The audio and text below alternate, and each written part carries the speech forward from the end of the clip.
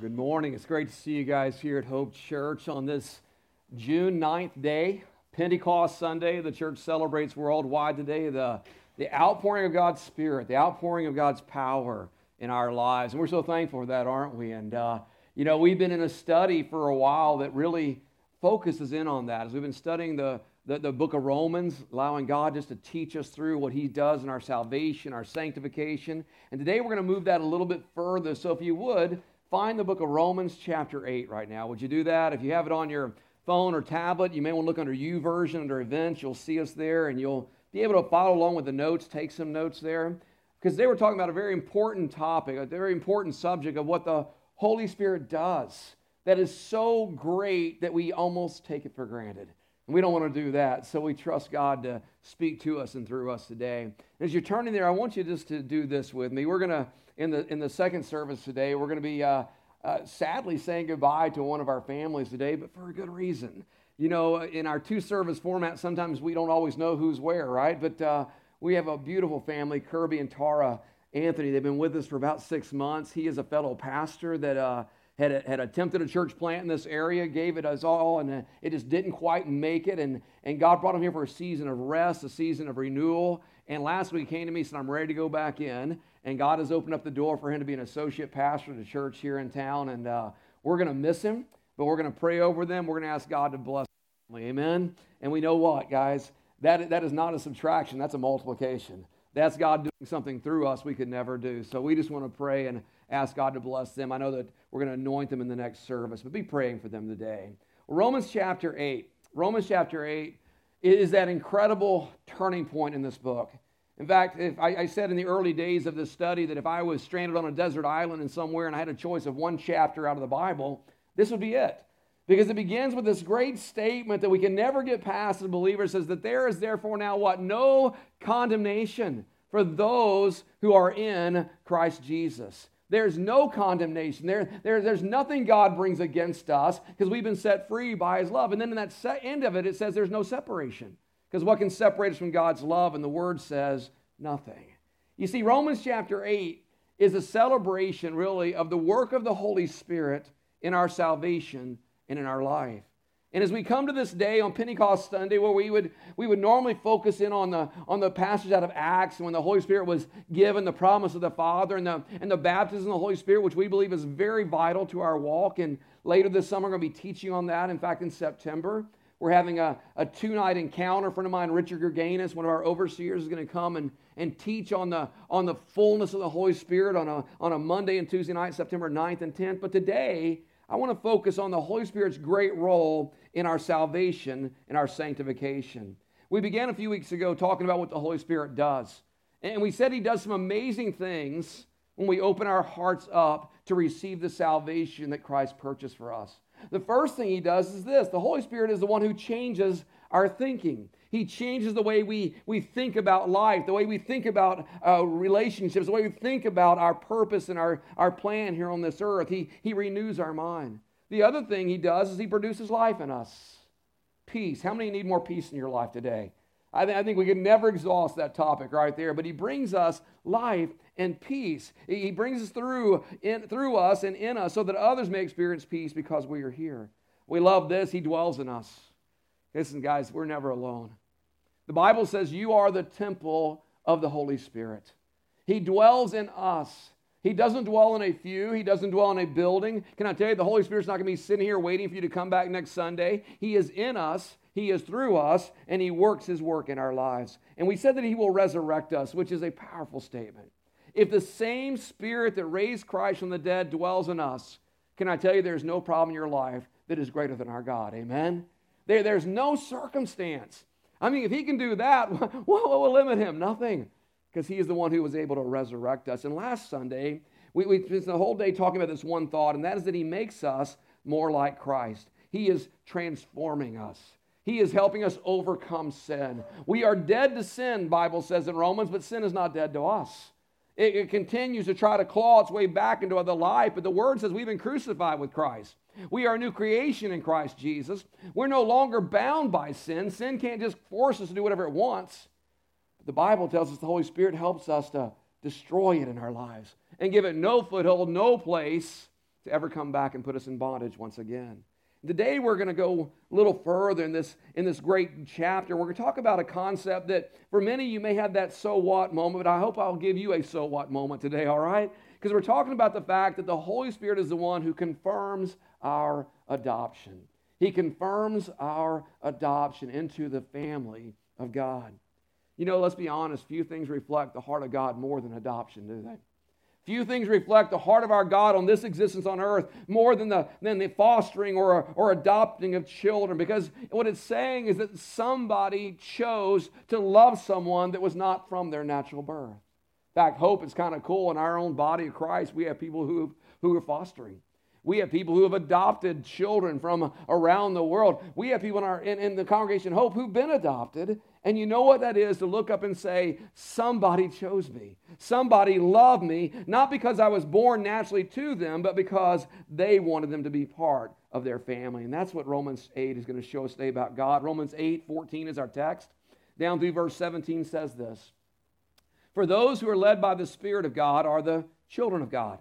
And the Spirit you received does not make you slaves so that you will live in fear again. In other words, he's saying, look, the Spirit of God is working to not let you return to the old way, to not let you return to the slavery and the bondage that comes when you take hold of your growth and say, that's on me.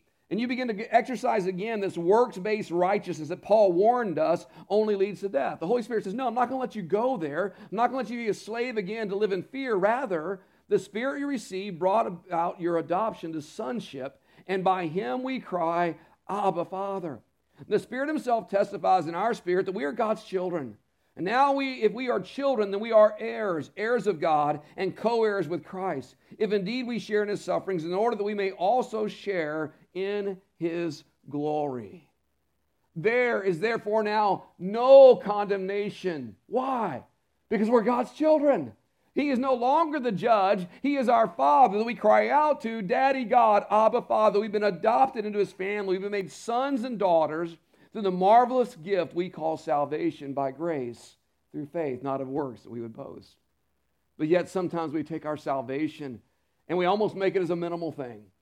Sometimes we take salvation and we say, oh, well, there must be something greater than that. And I'll tell you, there's nothing greater than your salvation. There's nothing greater than what God did for us. And he did it all. We've been studying that in Romans.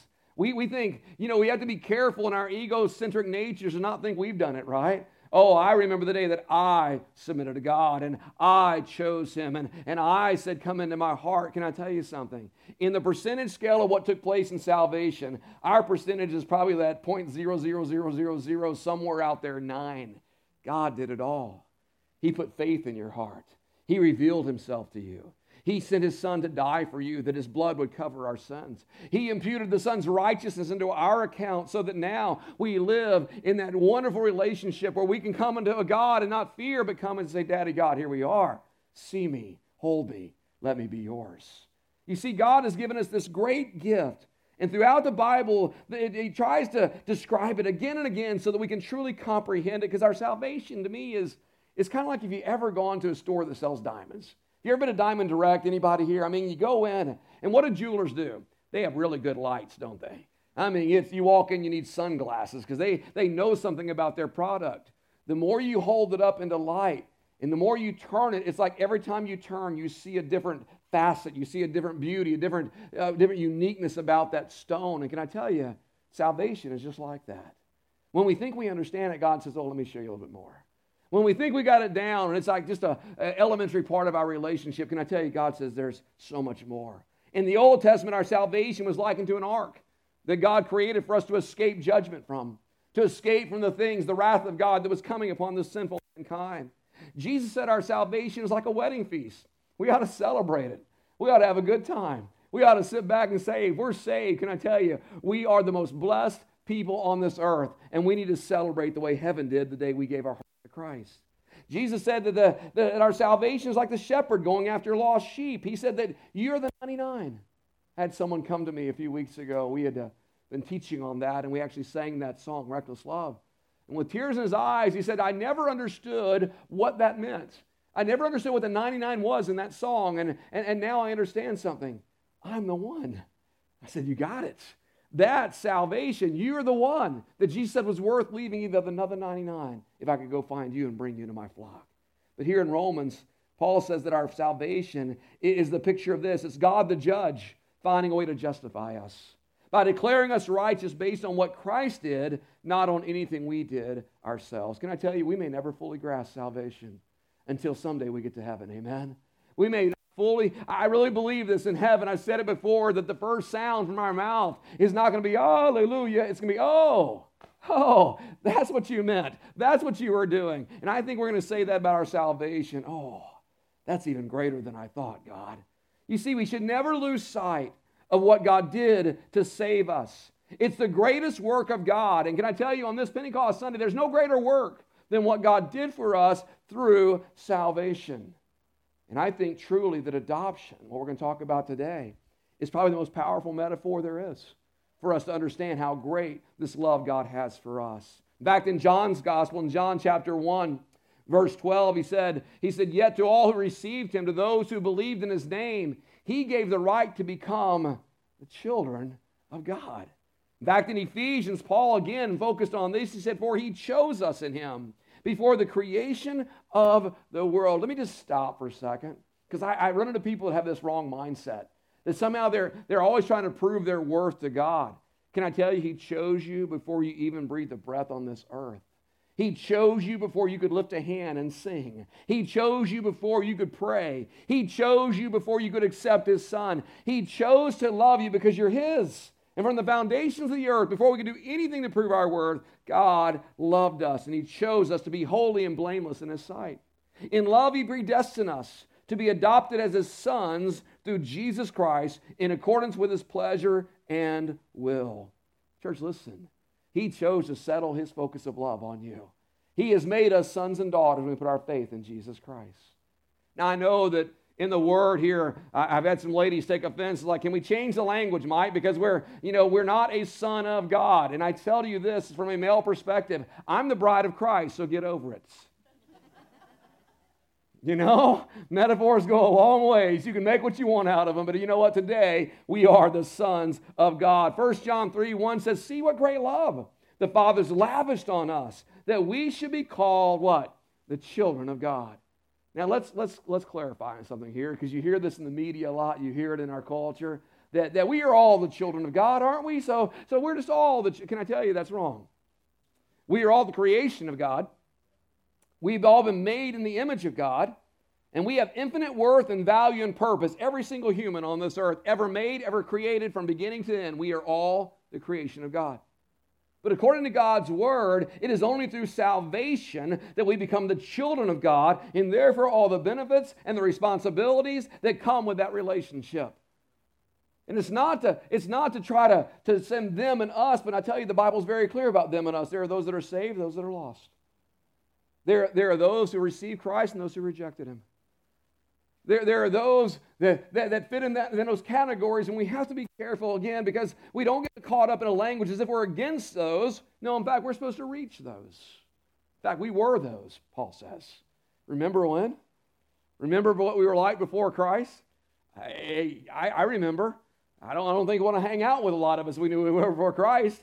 But through Christ, we've been saved. And now we are the children of God through his adoption. So let's look at adoption this morning. Let's kind of look at it from a general sense, and then what it was like in the Roman days. And then I want to show you the Holy Spirit's work in that adoption and why it matters to us today. So what is adoption? I mean, very simply put, adoption is a legal action, isn't it? It's where a family says, we want that child to be part of our lives. We want to give them a home. We want to love them. I know we didn't give birth to them, but they're not going to know any difference, because we're going to love them the same way. They're going to be part of our family with all its rights and privileges. We're going to bring them in, and we're going to show them what it is to be part of a family. That's adoption. And in Roman times, it was actually interesting. An adopted person quite often had a higher social standing than even a natural-born child, because they did something really weird with adoption. They would adopt adults. Think about that. Now, I have a real good friend. I always joke with him because he's very, very wealthy. And every time I see him, I said, would you adopt me, please? I'll take care of you in your old age, man. I'm telling you, but just would you adopt me? Because we're going to go biblical here, right? But they would adopt adults because adoption to them meant that they chose an heir that they could trust, they could love, and they could believe in. That whole thought of being chosen, it shows us what God did. Do you ever wonder why you're saved? I mean, you look back and you say circumstances, well, I had a godly family, I was raised in a Christian home, or I was, no. We are saved because God chose us for the foundations of the earth. And when He revealed Himself to us, we said, yes, Lord, I'll come into your family. Thank you for choosing me. And it puts that picture in our minds to remind us that we are not condemned because He chose us. We're never separated from His love because He chose us. In Roman times, their adoptions were quite unique. In fact, there was a kind of a standard thought in Roman times called patria potestas, which was basically the father's power. Now think about this. I don't think we'd want this in our day and age, but a father in a family had extreme power, extreme control. And I know some of the guys are like, yeah, that's the way it should be. Well, let's get a little far, okay? They had control over their children as long as they were living. So you could be a 65-year-old man, and your father, if he's living, still has control over your life, to the point that if he wanted you dead, you'd be dead. That was their culture. Father had extreme control. And in their culture, sometimes a father would look at his kids, and he would look at them and say, they're not representing me well. I don't think I want to leave the family business of that joker. You know, I don't trust him. So they'd look out and they'd put their eyes on someone else's son, and they'd say, ooh, now that's good stock. That's somebody I could trust. That's somebody I could put my hope in. And they would enter into an adoption process where they would bring them in and literally make them as if they were their own natural sons. It's really interesting. In Roman history, there were some very famous people. They were adopted that way. Actually, if you go back in history, Julius Caesar actually adopted Augustus Caesar. He wasn't his natural son. Tiberius was adopted. Marcus Aurelius was adopted. You can go on because this was a common practice in Roman days, and it really came out in two steps. The first step was this. There was this concept called emancipatio, which is where we get our phrase emancipation from. And it was very interesting. If you're a dad and your own son is going to be adopted into another family, and you would agree to that, then you would go down to the magistrate, and they'd have scales, and you take coins, and you would lay them out, and you would act out selling your son. You would do it once, and then you'd buy him back. And then you'd do it again, and you'd buy him back. And on the third time, when you sold him, you released him and said, now, no longer are you my son. You've been bought with a price. You're now his son. And then the father receiving that thing would enter what's called vindicatio, which is vindication. He would go down to the magistrate and take that son, and in front of 7 witnesses, they would fill out the papers, they would make it legal, and they'd say, now you are my child. And it's interesting to me they had 7 witnesses, because in Revelation, the Holy Spirit is spoken of as that sevenfold Spirit of God. There's something significant about that in our lives, that perfected number. And here's what happened when they became adopted. In fact, I'm going to put these up here for you. 4 results of Roman adoption. The first thing is this, and that is that the adopted person lost all rights to his old family and gained all rights to his new family. I mean, they literally, it's like they were never part of that old family. They now have a new family. Not only that, the second thing is this: the adopted person became the full heir to his new father's estate, even if there were other sons. Man, can you imagine what that felt like to the other sons? I mean, hey, let me introduce you to Fred here. Guess what? He's an heir, and he's the one that's going to take it all over. I know he's 46, but it's okay. Now, that'd be a little weird in our culture, right? But that's what they did. He was going to be a full heir. The third thing is the adopted person's old life was completely wiped out legally. If he had debts, they're gone. If he had a record in the courthouse, gone. Everything about him is as if he did not exist before the moment of adoption. And then finally, the fourth thing about adoption, in the eyes of the Roman law and society, it was if the adopted person was literally and completely the son of his new father in every sense. And think about that. When God adopted us into his family, when he chose us and we received his salvation, the Bible says that we became new creations in Christ Jesus. The old is gone and the new is past. We've come to this place where everything that was held against us, everything that was in our past, everything that was in our record, God said, I don't see that anymore. Because now I put the imputed righteousness of Christ in your account, and you're made whole, you're made new. Think about that. When we received Christ, we became full heirs of God. We're equal heirs with Christ, it says. We are co-heirs with Jesus Christ. I don't know about you, but that gets me excited. I mean, as good as He's got, as good as the Father has planned for us, we can't even imagine. But yet He says we are co-heirs with Christ Jesus. And not only that, but now, this is good. We had this conversation in our Freedom Group, the last one, not this one that Chad was speaking of, but the one before that, where someone was talking about their family, and they're like, I come from such a horrible family, and it's so messed up, and Dad was this, and Mom was that, and it's amazing I'm still alive today, and they're going on, and one of our gentlemen said, stop. That's the wrong family. Because the moment you received Christ, God gave you a new family, and your Father's perfect, and your Father loves you. And your Father never will abandon you. He'll never hurt you. He'll never abuse you. You got brothers and sisters. They're kind of weird sometimes, but they're still your brothers and sisters. They got your back. I don't want to hear you ever more talk about your old family, because guess what? You're not there anymore. And I said, preach it. Come on. That was good stuff. Because that's exactly what takes place in our adoption. The Spirit of God confirms in us that we are the children of God. So how does He do that? How does He do that? Romans 8:14 says He does it by leading us. The Holy Spirit leads us. Romans 8:14, for those who are led by the Spirit of God are the children of God. What does it mean to be led by the Spirit of God? Jesus was led by the Spirit of God, right? If you remember the journey He walked on this earth, there was a time that He was going to the wilderness to be tempted by the devil. And the Bible says that it was the Holy Spirit, actually, in Luke 4:1, that led Him into the Jordan. It says that Jesus, full of the Holy Spirit, left the Jordan and was led by the Spirit into the wilderness. Mark's gospel kind of records a little stronger than that. He says in Mark chapter 1, verse 12, he said the Spirit immediately drove Him into the wilderness. Now, maybe you don't think about the Holy Spirit this way, because people kind of make Him like they do with God. They try to make Him in their own image. And we say things like, well, the Holy Spirit's a gentleman. He never forces anything, and that's true when it comes to salvation. But can I tell you, when you're a child of God, the Holy Spirit sometimes will put a hand in your back and say, we're walking this way. Come on. We're not walking the way we walked before. You maybe think you're going that way. We talked about this last week, what repentance is. You know, when we recognize when the Holy Spirit says, no, you're gonna die to sin. You're gonna mortify, you're gonna kill sin in your mortal body. There are times where the old nature wants to go that way, and He'll just grab us and say, no, you are a child of God. I'm going to lead you away from this because you represent the King. You see, most of us think of the leading of the Holy Spirit as kind of in that daily guidance, right? Well, what should I have for lunch for God today? You know, maybe bigger things. Who should I date? Who should I marry? That's important, right? What job should I have? Chad did a marvelous job explaining even in that day-to-day of just him saying, sit, wait. There's a purpose here. But can I tell you, the leading of the Spirit, yes, is in all those things, but the greatest proof of His leading is actually in our sanctification. It's actually in the triumph over sin. I know this is hard for a lot of people, but I hear this, and I've heard it over the years so many times. Well, how do I know I'm saved?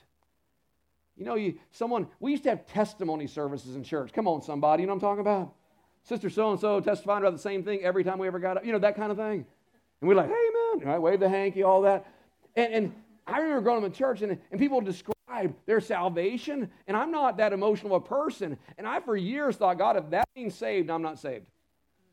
Because I didn't have that experience, God. I mean, some of you have rainbows and unicorns and fireworks and all that, and I just had a confirmation of the Spirit that I'm changed. I know I'm changed. And that's the work of the Holy Spirit. It's not based on an emotional thing, because guess what? Emotions come and go, and sometimes I feel like I'm saved, sometimes I feel like I'm far from being saved, but you know what? The Holy Spirit says, you're a child of God. And we recognize that, and we come to that place of seeing Him work in us. In fact, last week, Romans 8:13, we said this, for if you live according to the flesh, you'll die. But if by the Spirit you put to death the misdeeds of the body, you will live. One of the greatest testimonies, one of the greatest proofs of salvation is literally how we view sin from the moment we receive Christ. What used to be okay and acceptable and no big deal, the Word of God says now we start to hate it. Because literally we see what it did to Christ, we see what it did to us, we see what it did to our relationships, and we say, God, sin will no longer reign in my mortal body because I am dead to it, and the Holy Spirit is right there to remind us that He helps us to do so. He leads us to become more like Jesus. And as He does that, it opens our minds up too, to the wills and the way of God. I mean, who can know the mind of God, right? But yet the Holy Spirit over our walk with God reveals Him again and again and again until we get a better picture of what God is and who He is and how we are to love Him. In fact, in Ephesians 1:17, this great prayer of the Apostle Paul, he said, I keep asking that the God of our Lord Jesus Christ, the glorious Father, may give you the spirit of wisdom and revelation so that you may what? Know Him better. You see, if you were saved 5 years ago, today, according to God's Word and by His Holy Spirit, you should know God better. You should have a better sense of His ways, His will. You should have a better sense of His love and nature. The doubts that you have about Him should be diminishing. Why? Because the Holy Spirit leads us to understand we are the children of God. There's a verse in 1 Corinthians, I always used to hear it at funerals, it's totally misappropriated there, but in 1 Corinthians 2, 9 through 10, it's this great triumphal statement. It says, however, as it is written, no eye is seen, no ear is heard, no mind is conceived what God has prepared for those who love Him. And usually people stop right there, and they're like, oh, he's talking about heaven. No. But God has revealed it to us by His Spirit. Listen, God is not holding out on us, church. He's not like, get saved, be stupid, I'll come back for you sometime. No, He's I want to reveal to you my character, my nature, my power, my strength. And the Holy Spirit does that again and again and again, because the Spirit's job is not to have His own way. The Spirit's job is to point us to God's way. In fact, Jesus said it very clearly when He was telling His disciples it was actually better for them that He went away. Now think about that. I don't know about you, but if Jesus was here in the room today, I'd be hanging out with Him, right? But He looked at the disciples and said, guys, it's honestly better for you that I go away. Because if I don't go away, the Holy Spirit will not come. And the Holy Spirit is going to be in you. He's going to dwell in you, and He's going to do some really cool things. And in John's Gospel, John 16, it says, but when the Spirit of truth comes, He will guide you into all truth. He will not speak on His own. He will only speak what He hears. And He will tell you what is yet to come. And He will bring glory to Me by taking what is mine and making it known to you. We struggle so much with what is God's will. Pastor, what's God's will for my life? My answer is always very simple. I am not the Holy Spirit. But you know what His job is to reveal that to you. And you know what the will of God is simply this. It's not some grandiose plan that's a 5-year, 10-year, 20-year plan that you got to go make happen. His will might be the very next breath, the very next step you take, and in that, obey Him. And guess what? When you obey Him, He'll reveal a little bit more. And when you get into a pattern of obeying Him, He'll reveal a little bit more. And before long, you're living in this relation where you're walking in step with the Spirit. Guys, that's how the will of God flows and functions in our lives. So the Holy Spirit, the first proof of our adoption is that He leads us into understanding we're the children of God. The second is this. The Holy Spirit frees us. This is so critical. He frees us. What are we free from, Pastor? We're free from the slavery of sin. We're free from the slavery of sin. Verse 15. The Spirit you received does not make you slaves, so that you live in fear again. Rather, the Spirit you received brought about your adoption to sonship, and by Him we cry, Abba, Father. Now, Paul was very clear in Romans. Before Christ, there was every reason to fear God. Before Christ, there was every reason to fear His wrath. In fact, we were under His wrath before coming to Christ. So much so that Jesus even was asked about fear one time in Luke's Gospel, Luke chapter 12, verse 5. He said, but I'll show you to whom you should fear. Fear who after your body's been killed has authority to throw you into hell. Yes, I tell you, fear Him. You think Jesus was blunt sometimes? I think He made His point, didn't He?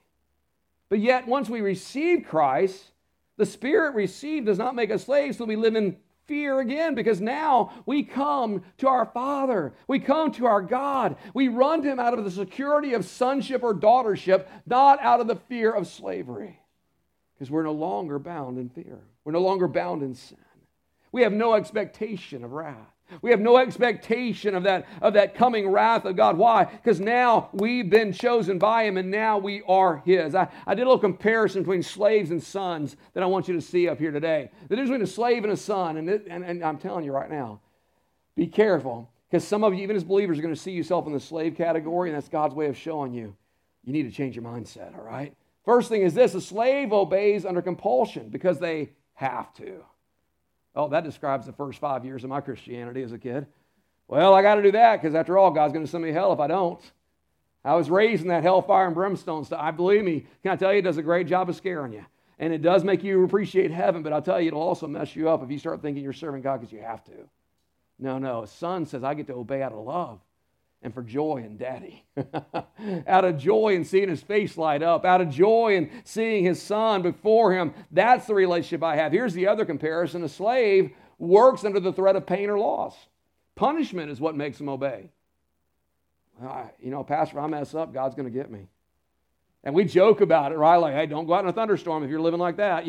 We make fun of those kind of things, but that's where so many believers still are at. Here's what happened. Christ set them free, and the Holy Spirit's saying, I'm going to keep you free, but yet they stop listening to him, and they walk right back into bondage. And they're like, well, it's all about me. It's what I do. It's how I behave. It's how I grow, and I make it happen. And what we're saying is, God, thank you for saving me. I'll take it from there. We get right back into slavery. But a son receives discipline.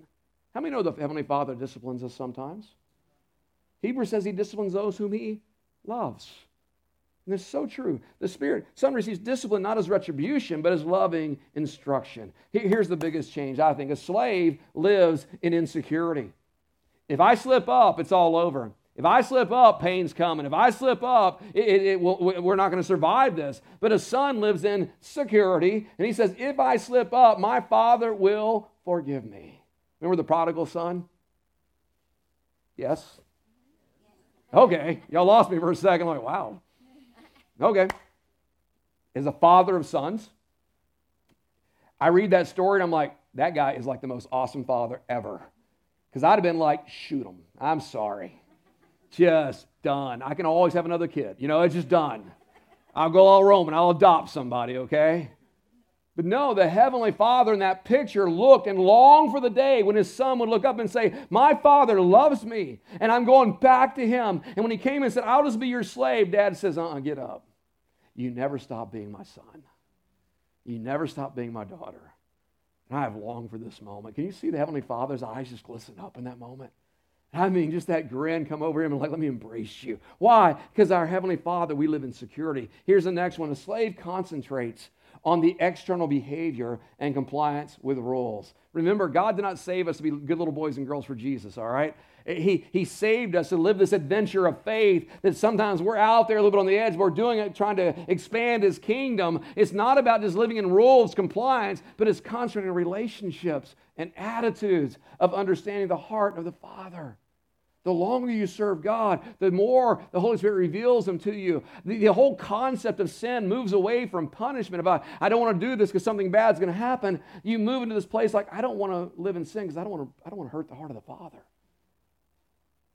I don't want Him to see. I don't want Him to feel that way. It changes to relationship and attitudes. And finally, the last thing on this, a slave has to work because he works, but there's no honor. It's just expected. The son is honored and invited to join the work. We say this a lot around here in our team meetings. Look, we don't got to, we get to. It is a privilege. It is an honor to serve our God. It is a privilege. It is an honor to be His ambassador. It is a privilege. It is an honor to say, that's my dad, and I'm proud of him. I grew up in a little small town outside of Houston. My dad was the town veterinarian.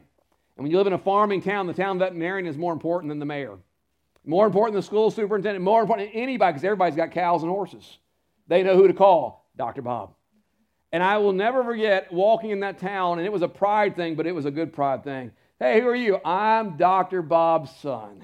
And immediately I got whatever I wanted.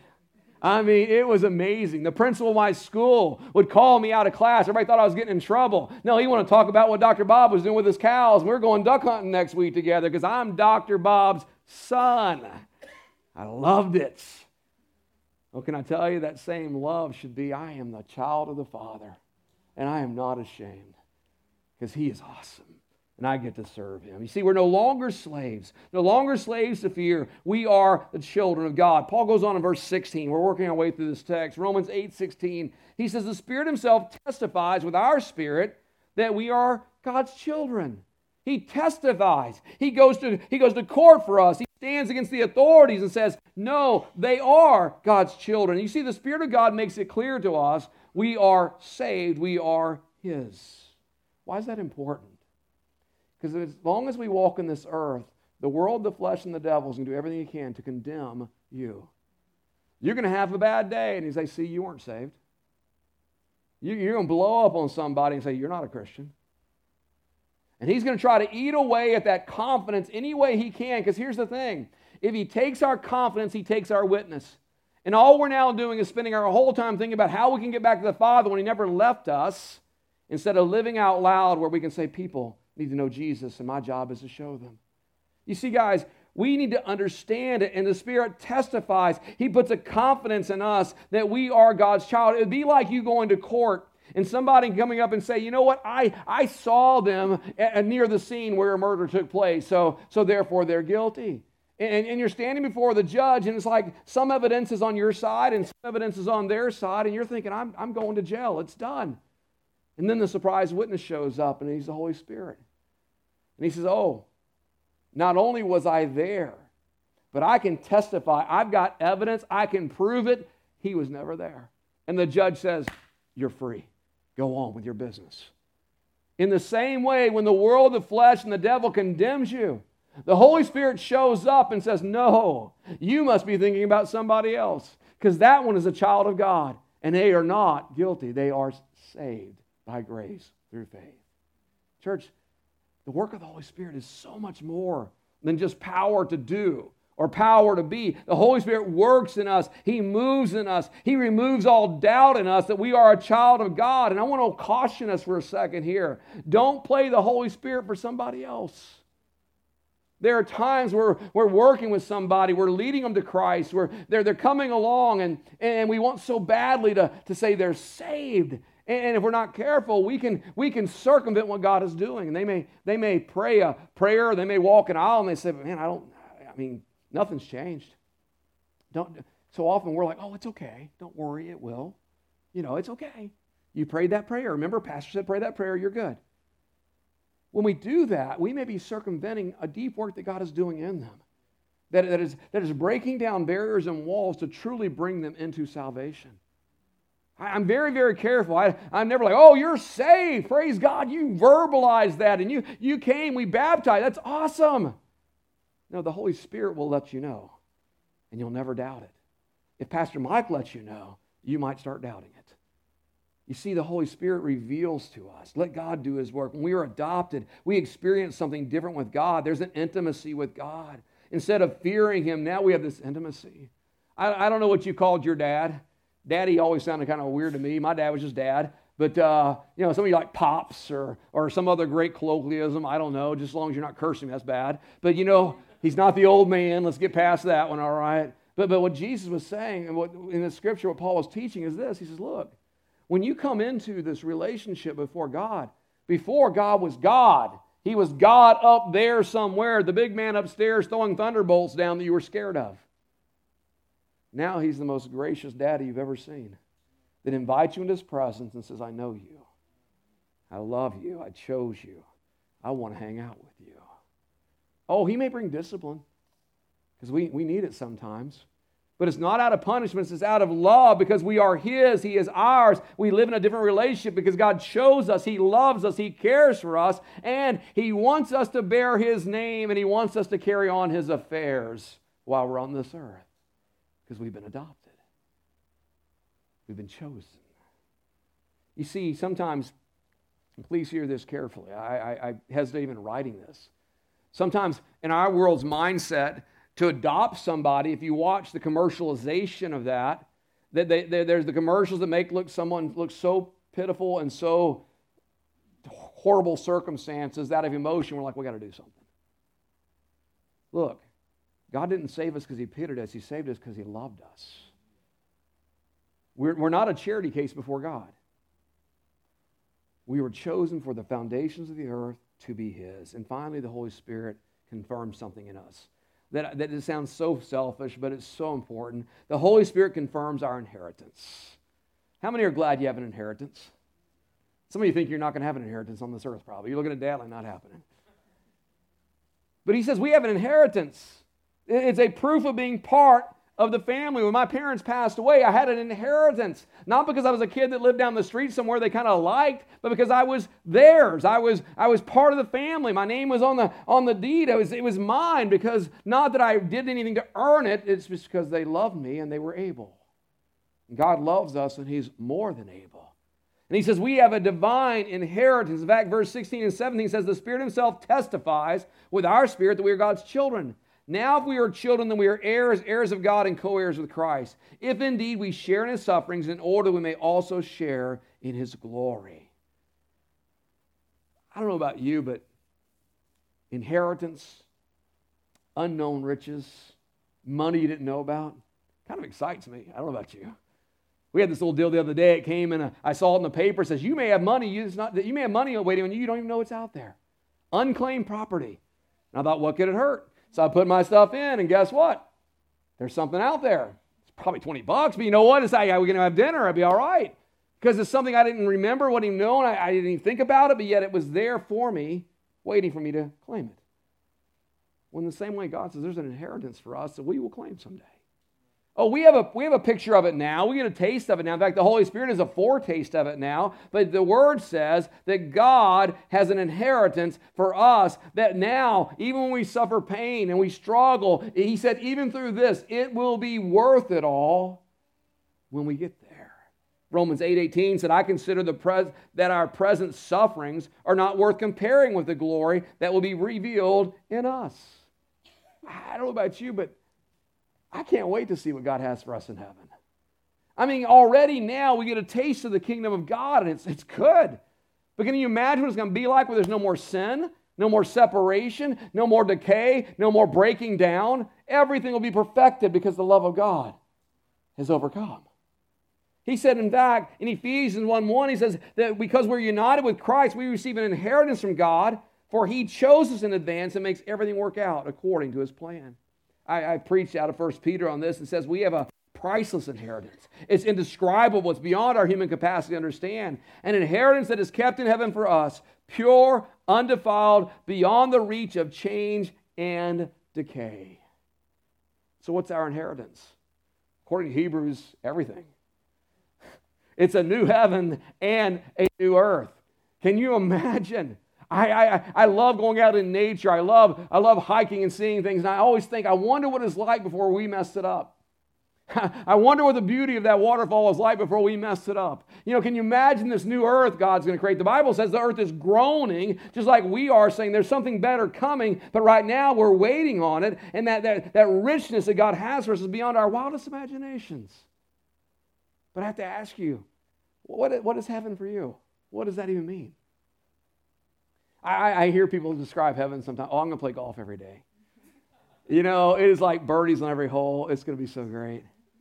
You know, or, oh, the food that's going to be there. Can you imagine? No calories, you know. It's going to be great. Eat what you want. Don't worry about it, you know. And we have all these thoughts of heaven. I mean, I had one time someone describe me, there's going to be puppies everywhere. I'm like, you know, that's going to be hell for some people and heaven for others. I am pretty certain there's no cats there, but the puppy's okay, you know. It's But we describe heaven with all these earthly concepts. But can I tell you, the great thing about heaven is not these earthly things, it's things we've yet even not seen yet. Because in heaven, God is going to be the center. And God is going to be everything. And nothing will separate us from His presence. In fact, David the psalmist said in Psalm 73, whom have I in heaven but you? And earth has nothing I desire besides you. So if your heaven looks like earth, can I tell you, you're messing up heaven. He says, my flesh and my heart may fail, but God is the strength of my heart and my portion forever. I don't think we'll ever get accustomed to the closeness of God we're going to experience in heaven.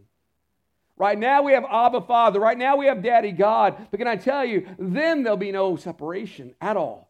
Oh, He loves us, but there'll be no physical separation, no timing, we don't need to get into His presence. We will always be into His presence, and we will experience Him like never before. Revelation 21:3, one of my favorite verses, says this: He will dwell with them, and they will be His people, and God Himself will be with them as their God.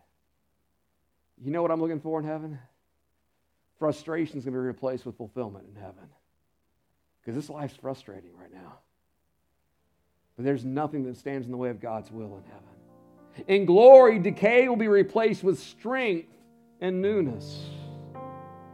Our heavenly bodies will not need Advil to get going in the morning. Yeah. Save some money on that. We won't need money. That's even better. In heaven, no one's going to leave you. In heaven, no one's going to disappoint you. In heaven, there's no thing called cancer. We don't have cultural wars because there's no war. King is one. You see, in glory, things, people, they won't get old, they won't fade, they won't get weak. They just get more beautiful, strong, coherent forever because God is just being renewed in them. You see, in glory, the sons of God, the children of God, the daughters of God will experience joy instead of pain. Why? Because we're His. The reason adoption is important is simply this. We need to learn to walk in the confidence of being the children of God. Because when we start getting insecure and we start struggling with who we are, can I tell you what happens? Satan just goes, I got you so messed up and tied up in yourself, you're not changing anything or anybody on this earth. But we are God's ambassadors. We are the body of Christ. We're His hands and feet. And the more this world can get us focused on us and the less on God, the less witness we will ever have. Can I tell you, people are waiting. They're dying. They're needing the body of Christ, the church, to be the church. And let God shine through us. Wear that title, the child of God, proudly. Not arrogantly, not angrily, not mean-spirited at all. In fact, we got to stop. We got to stop letting our identification being we're against everything and start our identification being we are for God. And He is a God of love that does not change like shifting shadows. Every good and perfect gift comes from Him. Guys, God loves you. He looked through the eons of time and said, I choose you. Not because you're something better than somebody else, but because you have a divine purpose in you. That it may not be fulfilled for all eternity, but God is going to fulfill it when you put your trust in Him.